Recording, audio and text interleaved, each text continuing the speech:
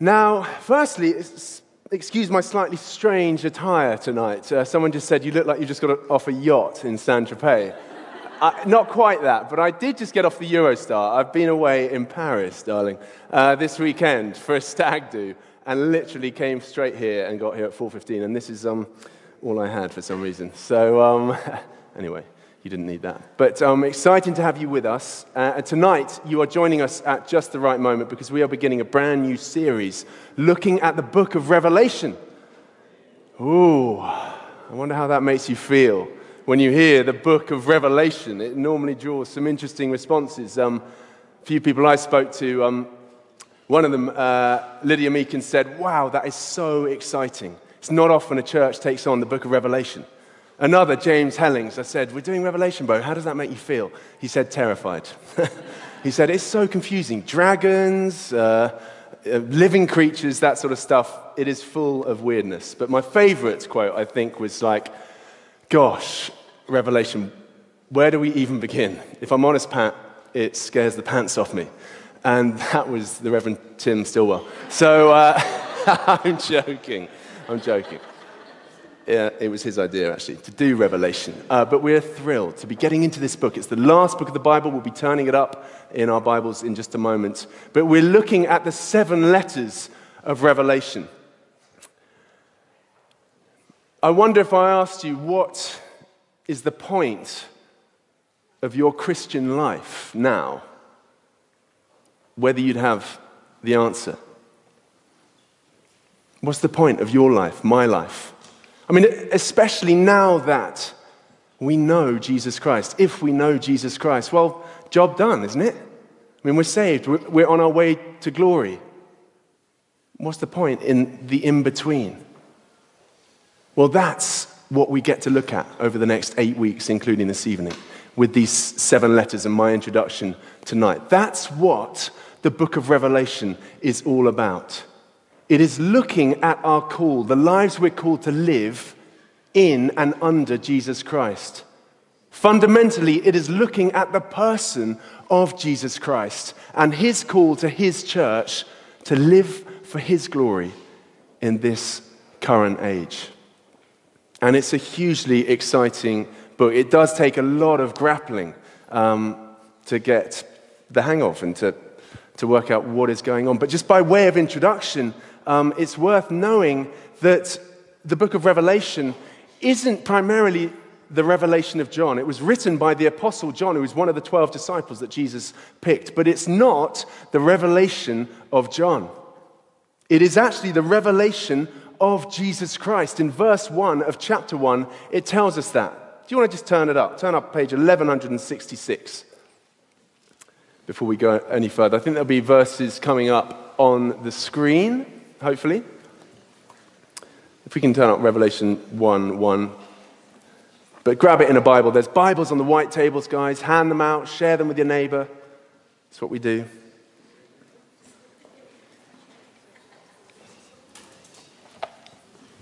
So, the book of Revelation, this revelation isn't the revelation of John. John didn't come up with it. This isn't even his revelation. It's a revelation belonging to Jesus Christ. It's a revelation that God the Father gave to Jesus about all that was to come and all that was coming his way as God's own Son because of his faithful life on earth, living for God's glory. So that's worth holding in mind. It is the revelation of Jesus, and it is all about Jesus. But it was a revelation that was given to John. If you don't know about John, then it's worth knowing. He's one of the most amazing men to have ever lived, had one of the most extraordinary lives you could ever have. Like I said, he was picked out by Jesus to be one of his disciples. He was probably in his early 20s, like many of you, when he was handpicked by Jesus to be one of the 12 disciples. He saw it all. He followed Jesus. He walked with him for 3 years. He saw the miracles. He saw Jesus go to trial. He saw him on the cross, dying. He saw him buried. He saw him resurrected. He was there when Jesus ascended into heaven.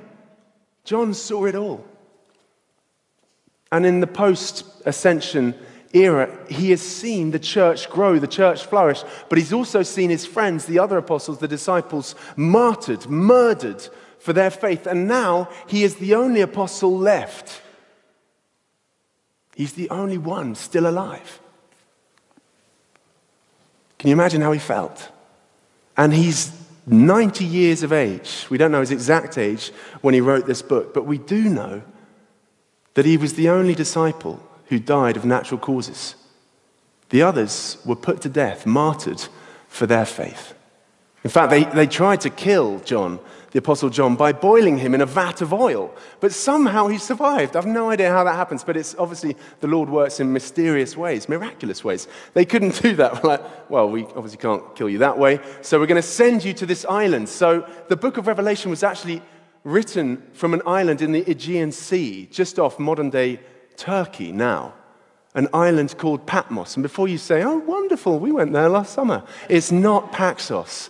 Okay, he's not on holiday in the Mediterranean. This is the island of Patmos, just a rock in the Aegean Sea. And he's been sent there on exile. They didn't know what to do with him, but they didn't want him influencing other people. So 90 years of age, he gets packed off to the island of Patmos. And it is there, separated from the church he loves, that continuing to seek the Lord who is everywhere, he has this revelation that Jesus himself appears to him and lays on John's heart what is on his own heart. This is amazing. It's the revelation of Jesus given to John. And we'll go on to look at these letters, the things that Jesus wants to impart to his church, wants to say to his church universal. There'll be 7 letters, and there are themes that run across all of those letters. Things that Jesus picks up, things that the churches are doing wrong, things that they're doing well, ways he wants to encourage them, ways he needs to rebuke them, to call them to live a holy life. Because what is the point of our life now, between going to glory?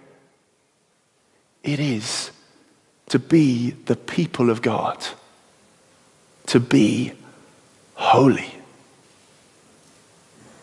And this, I think, is what's going to grip us over the next 7 or 8 weeks.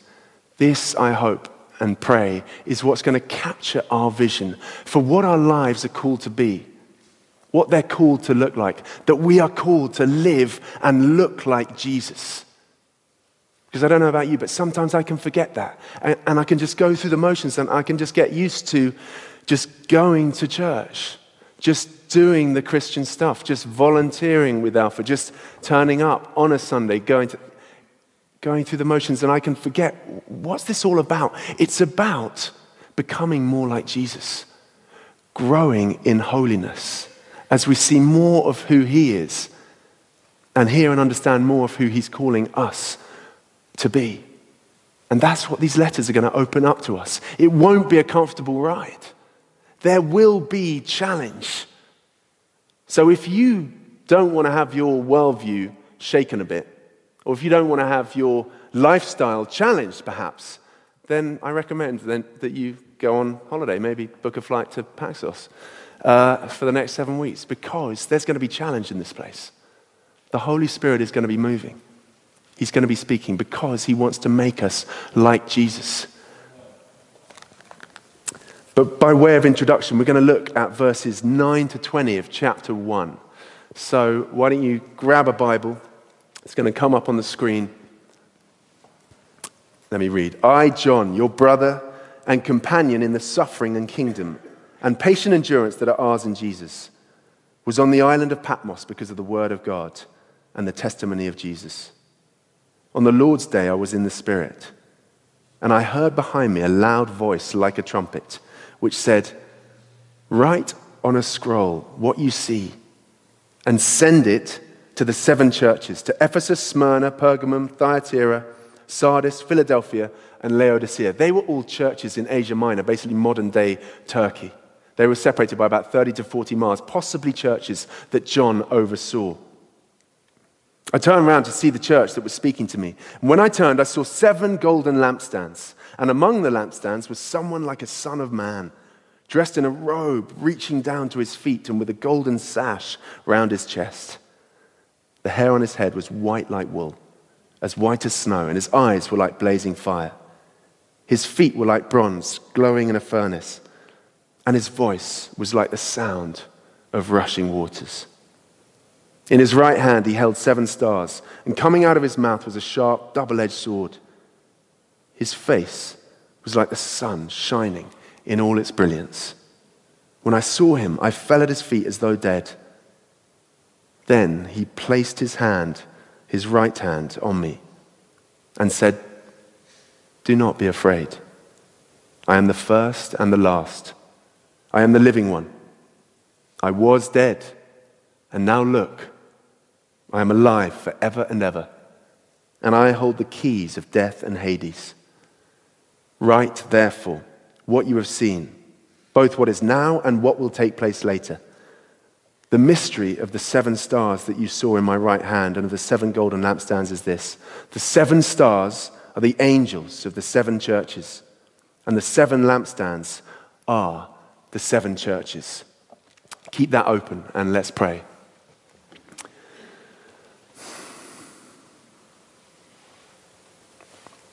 Lord, we want to come before you now,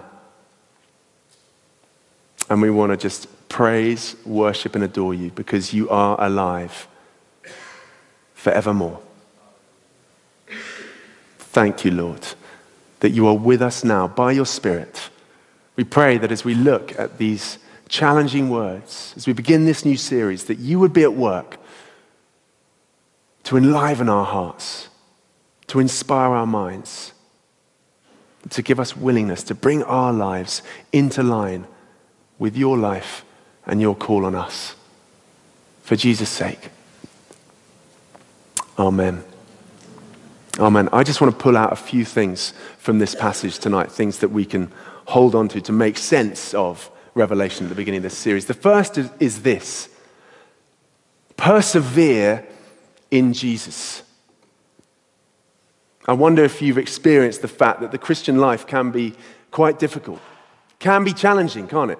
We can face opposition. And the simple truth of this is that is the case because we are not home yet.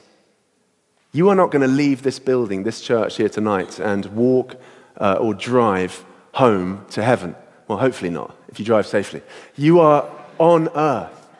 Now, we're not there yet. We are in the world. We are the church of Christ in the world. And therefore, we will face opposition.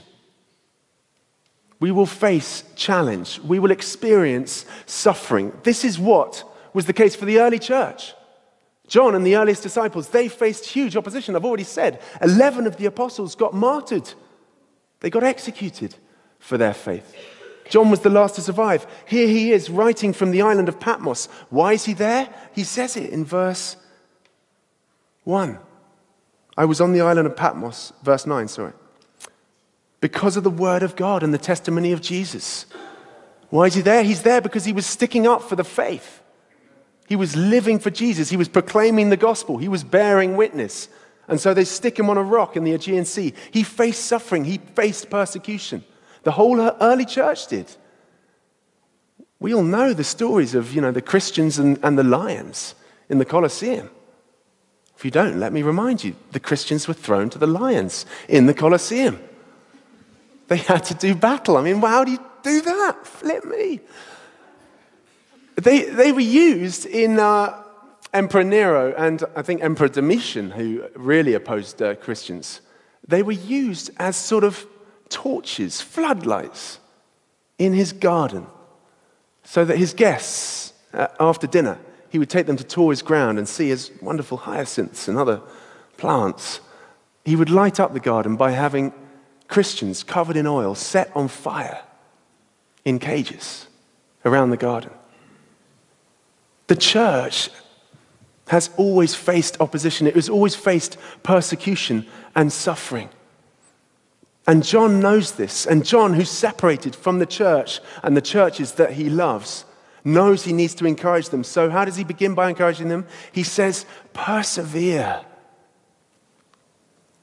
He says, I, John, your brother and companion, in the suffering and kingdom and patient endurance that are ours in Jesus. He reminds them that this is the state of play. This is what you will face. You will face opposition. But you're not alone. The Lord is with you, and I, John, yes, your church leader, but also your brother, your companion. I share in it too. I'm sure I don't need to tell you that that's our experience too. We perhaps face it less in the West and less in the UK than other nations, but we will face it. We think of last year, seeing those, 21 brothers in orange jumpsuits executed on the beach in Libya, simply for being Christian, simply for bearing witness. This is the experience of the church through the ages. And John, right at the beginning of Revelation, is encouraging them, encouraging the church, encouraging us today to persevere, to hold on, to not give up, because we will face suffering. There's a gospel that's out there in some parts of the world that would have you believe that if you come to Jesus, all your problems will go away and you'll be suffering free. That's not what the gospel guarantees. The gospel doesn't guarantee that we will become suffering free, but it does guarantee that we can become suffering proof. We can become people who can resist, who can take a stand, who can hold on even though the times are tough. That's what John wants to encourage the church in his day to remember. That's what he's wanting to encourage us to remember today. Whatever it is, whether it's you just feeling slightly isolated at work, whether it's you getting held at arm's length by an old group of friends, perhaps you've come to Christ recently, perhaps that's been your experience. We will, if we hold to Jesus, if we follow his word and live as he lived, we will face opposition. Are you ready for that? John was.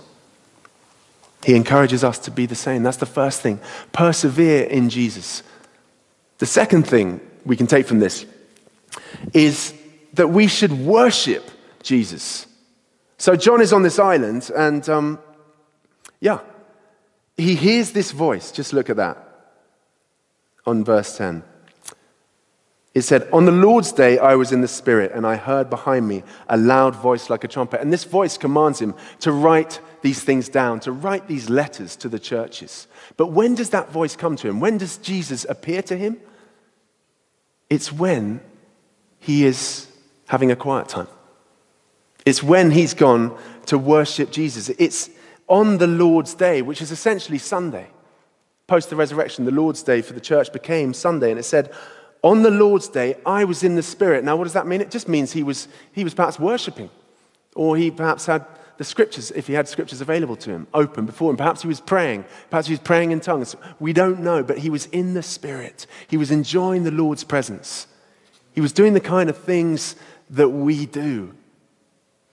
And it was in that place, and it was at that time that Jesus came and met with him. If you think about it, John would have every reason not to go and hang out with Jesus. Not to go and seek God, wouldn't he? I mean, wouldn't he have a complaint or two? Maybe later, I'm a bit fed up. I have been boiled in oil, and now I find myself on a rock in the Aegean Sea. I mean, God, really? But no. He's holding on. He's persevering. He's pressing in. He's worshiping. He's in the Spirit. He's going after God because he knows there's nothing else. And it's in that place that God, Jesus, comes and speaks to him. And God wants it to be the same for each one of us. He wants each one of us to seek him first. So often the temptation is to just wait for God to gee us up, to encourage us, to fill us, and then we'll worship. Or then we'll read the Bible. Then we'll get on our knees and pray. But how often have you experienced it, like I have, that It's when we get on our knees first. It's when we choose to worship despite how we feel. It's when we go to the Word of God ahead of anything else, before we feel G'd up, that actually it's then that the Spirit of God fills us and we sense God's presence with us. Amen? I mean, isn't that our experience? And that's what John is saying is the case here. He's saying, learn from me, look at my life. This is what I was doing, and amazing things happen. And who knows how God will meet with each one of us if we just make ourselves available to him. If we just seek him, if we would just wait on him. Think of the amount of time, the weeks, the months that I've just wasted because you go into a fog or a slight grump and you wait for God to be the catalyst. God is saying, come to me. Come to me first. Exercise your faith. Worship. Get in the Spirit. Then I will meet with you. It's New Year. New Year's resolutions like we looked at last year. Chance to just make decisions for the year ahead. And as a staff team, we meet every Tuesday morning for a bit of sort of time together, like a life group. Because we're not all of us in a life group necessarily. So we have a life group together. Just because we want to be a staff, we want to be professional colleagues, but we also want to be brothers and sisters together, supporting one another, knowing what's going on in each other's lives. So we meet as a life group every Tuesday morning. And just this last week, we shared, what are our hopes? What are our resolutions? What are we aiming for in 2016? And you know what? Almost to a man or woman, our desire was, we want to make time for God. We want to read his word. There's all kinds of plans and good intentions to get into Bible plans and different ways of reading the Bible this year. So exciting. That's just us. I wonder, what about you? Do you have a plan? Do you have a structure in place to ensure that you will meet with God, that you'll make time to worship him, to get in the Spirit, so that God can meet with you? Can I encourage you at the beginning of this new year to think about one? Just one really easy one you can do is the Bible in 1 year. It's an app that's been made available by HTB and Alpha, and it's written by Nikki and Pippa Gumble. It's a fantastic resource. You can get the app on your phone. You can just open it up, goes to the day, has an Old Testament reading, New Testament reading, and a psalm or a proverb, and a little commentary explaining what's going on. It will really help you take that step in your faith. Because that's what we're called to be as the people of God. If we want to grow in the likeness of God, we've got to know who God is, and he speaks through his word. So can I encourage you, do that. John was on this island. He couldn't meet with the church. He couldn't come on a Sunday to enjoy that worship, to meet with others like we're doing today. He was on his own, but he didn't stop him from doing church by himself. He worshipped, he prayed, he read the Bible. We can do all of that together. We're doing all of that tonight, but you can do that, each of you, each of us, in our private lives. And that's what we're called to. Worship Jesus. So those are the first two things. Persevere in Jesus, keep going, worship Jesus. Thirdly, love the church of Jesus. Now, I mentioned I just got in from an amazing stag do in Paris. Do we have any stags in the house? Oh, boys, yeah. Back row barrackers. Well done for making it, lads. We had an amazing time, and we were celebrating the one and only Dominic Muir. Give it up for Dom Muir, who's one of our own. He's a Sindhi member. He's been part of the family. A dear brother and friend to many of us. He's been part of this community over the last couple of years. And we went away to celebrate with Dom and to look forward to his forthcoming marriage this next weekend to the lovely Thea. And we got up to lots of exciting stuff. Went and saw the Tour Eiffel. We went to the Musée d'Orsay. Why did I say that? It's the Eiffel Tower. Sorry, I got slightly lost. That is the correct pronunciation. So took in a bit of art, went to a rugby match, ate some great food, drank some good red wine. It was all well behaved and above board, just so you know. It was a fantastic weekend.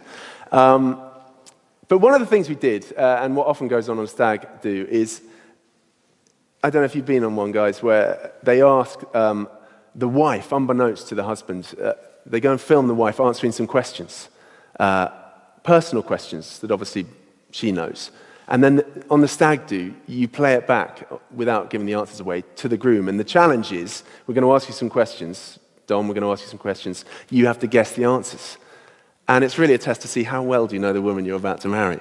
You know, there's still time. No, I'm joking. And so there were 10 questions for Dom. It's things like, what colour are Thea's eyes? Nailed that. It was, where did you and Dom first meet? He guessed what she said. It was, when did you first know that you were in love with Dom? He even got that.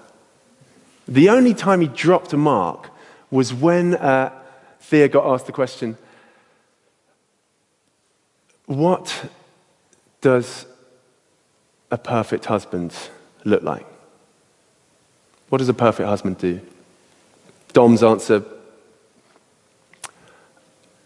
he helps me to become who I'm truly made to be. Pretty good answer, pretty good answer. Her answer, simply Dom. So, splendid. So, the only time he dropped a mark was when he was too humble to say, me. Which I think he should be commended for. So essentially, Dom got 10 out of 10. He got all the answers right. Why? Because he knows the woman he's going to marry. He knows his wife-to-be. He loves her. He adores her. His every waking moment, other than when he's seeking the Lord, which is most of the time, is spent thinking about her. He delights in her. He loves his bride-to-be. How much more is that true for Jesus? Do you know what Jesus is doing right now in heaven? Do you know what he's doing? He's thinking about you. He's thinking about his church.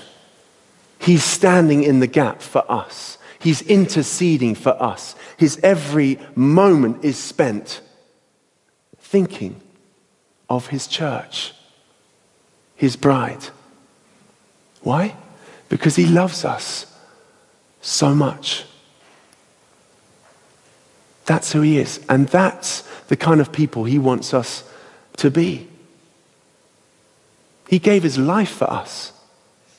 He shed his blood for each one of you. This is the beauty of the gospel. This is the amazing truth that's there in Scripture, that the creator of the universe is focused on us, the church, his bride. Because one day he's going to come and reclaim us for himself, and we're going to spend forever and ever in his presence. And there's going to be the marriage supper of the Lamb, which will be the biggest party you have ever been to. That's where Jesus' attention and devotion is focused. That's where Jesus is seen to be. When John turns around, where is Jesus? It describes these 7 candlesticks, these lampstands, which represent the 7 churches which they're sending letters to. They speak of the church. And where is Jesus? It says that he is standing right in the midst of the church, of those lampstands. Jesus is with us tonight. We cannot see him, but by his Spirit, he is walking among us. He is searching our hearts. He is seeking for a heart, a life that is totally his. He is encouraging. He is comforting. He is challenging. He is rebuking. He is judging. But he is here in the midst of his lampstand here at St. Diana's Church. That's where his attention is. And do you notice he turns up, he doesn't even ask John how he's doing. There's no like, John, are you all right? How are you? I know, sorry, it's a bit low. Are you okay? Patmos, not great. How are the burns? Yeah, here's some cream. There's none of that. There's none of that. It's straight on to write this down. Why? Because Jesus is so consumed with his attention and his affection for the church. But also, this isn't to say he doesn't care about John, that he doesn't care about his life. We know that he knows every hair on our head. We know that he says, come to me if you're weary and burdened, I will give you rest. We know that he is a comforter to all. He loves John, but rather this is to compliment John, because I believe it speaks of a man in John who has totally laid his life down, who has said to the Lord, Lord, I don't mind what it takes. Just use me. Send me out in power. I want to lay my life down. This speaks of a disciple who has truly taken up his cross and followed Jesus, who has died to himself, who doesn't care what happens to himself as long as Jesus Christ is glorified and the church is built up. That's why Jesus knows I can partner with this man. I can turn up. I don't even need to know how the burns are or how the cave living's going. We can just get on with the business. That's what it looks like. There's this amazing quote, which I just want to read,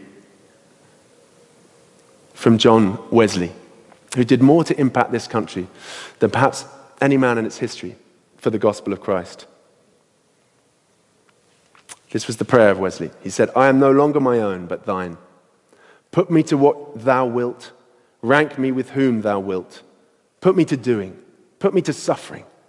Let me be employed for thee or laid aside for thee. Exalted for thee or brought low for thee. Let me be full, let me be empty. Let me have all things, let me have nothing.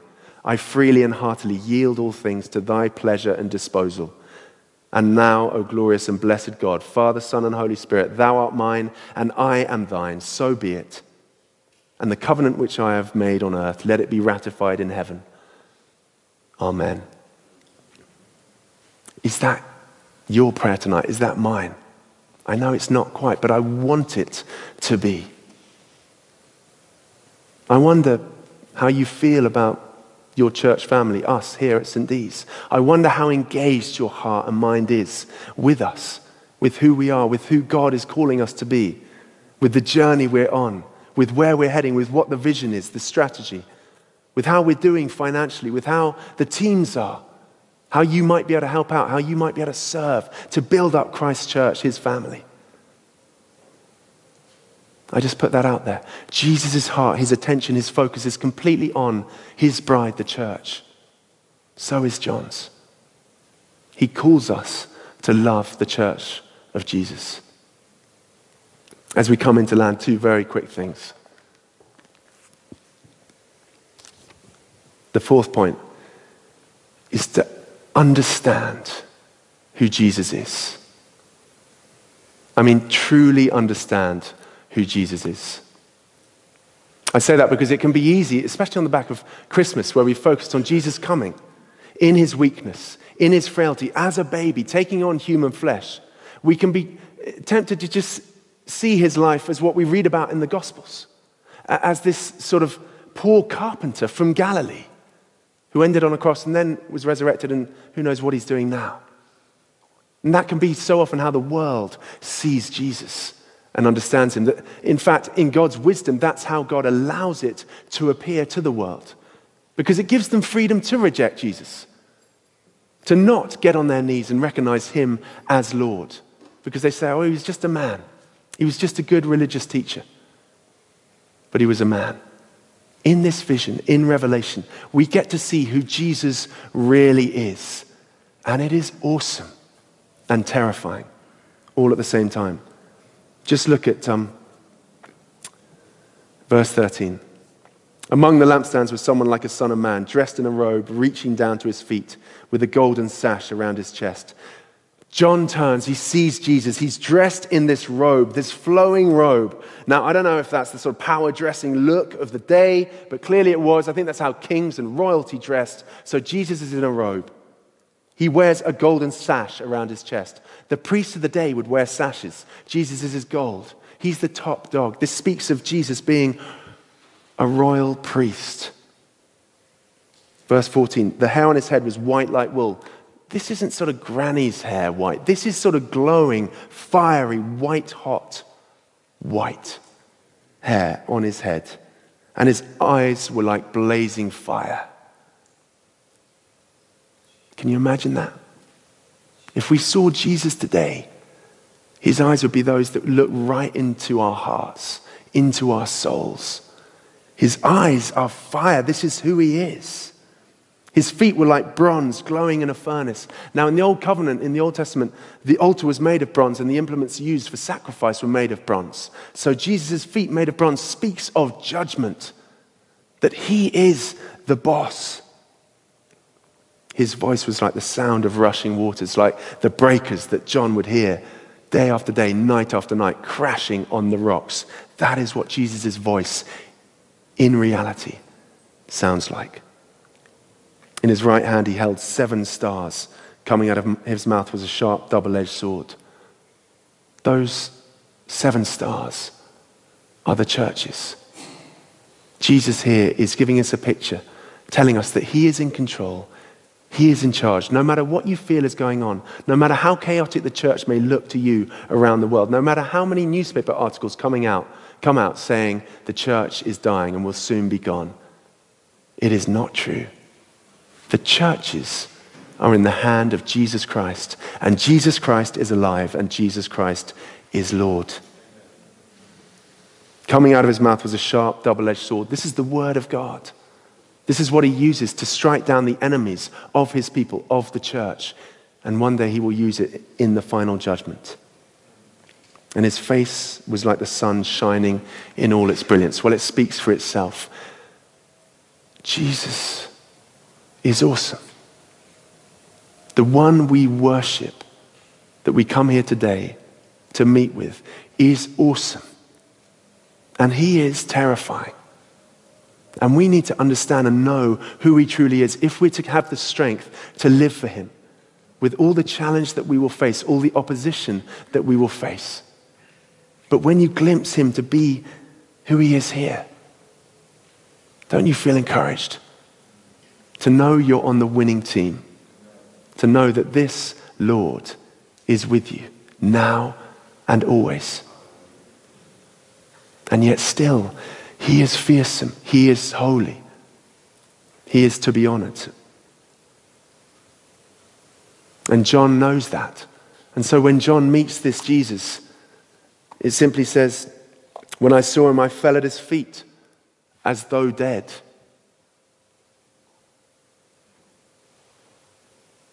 John's response to seeing the risen, glorified, exalted Christ who came as a baby, who was hidden and clothed, disguised from the world, seeing his true glory, apart from the transfiguration, is now risen, exalted in power. When John sees him for the first time, and no one had ever seen that, when he sees them, he records that he fell down as if dead, because that is the natural response for a human being in the presence of the living God, who is a consuming fire. John, even though he knew Jesus, even though he was a follower, even though he knew he was saved, he was loved, he still fell down because he knows that no one can see God face to face and live. This is our God. This is Jesus Christ. And yet, sinner though he was, John, not worthy to be there in the presence of God, Jesus, we read, put his right hand on John and said, do not be afraid. And that's what he wants to say to each one of us tonight. What I sense he wants to say to each of us is do not be afraid. Why? Because it's so possible to get consumed by fear, isn't it? It's so possible, even in the face of God, to slightly shrink back, to get nervous, and rightly so. He is holy, he is fearsome. But Jesus is able to say to John, do not be afraid. And he's able to say to you tonight, have no fear. Come to me. Why? Because I have made a way. He goes on to say, I am the Alpha and the Omega. How is it that we can come to a holy God? How is it that we can have no fear? Because he knows everything about you. And yet he still accepts you. I am the Alpha. I am the Omega. I've been around since the beginning, from eternity. I will be around always into eternity. I know every hair on your head. I've seen every thought that you've had. I know your hopes. I know your fears. I know your darkest moments. I've seen your worst sin. And yet, I accept you. John, Tim, Pat, Henry. I love you. And behold, he goes on, I am the living one. I was dead, and now look, I am alive forever and ever. And I hold the keys of death and Hades. We need not be afraid, because we have a Lord in heaven who, glorious and holy though he is, knows, loves, and accepts each one of us who comes to him through faith. That was John's position. That's our position today. And I hold the keys of death and Hades. He's here tonight. He's walking amongst us. He offers us life. A life that we desperately need if we're to fulfill the call to be a holy people of God and to impact this nation and beyond. Amen.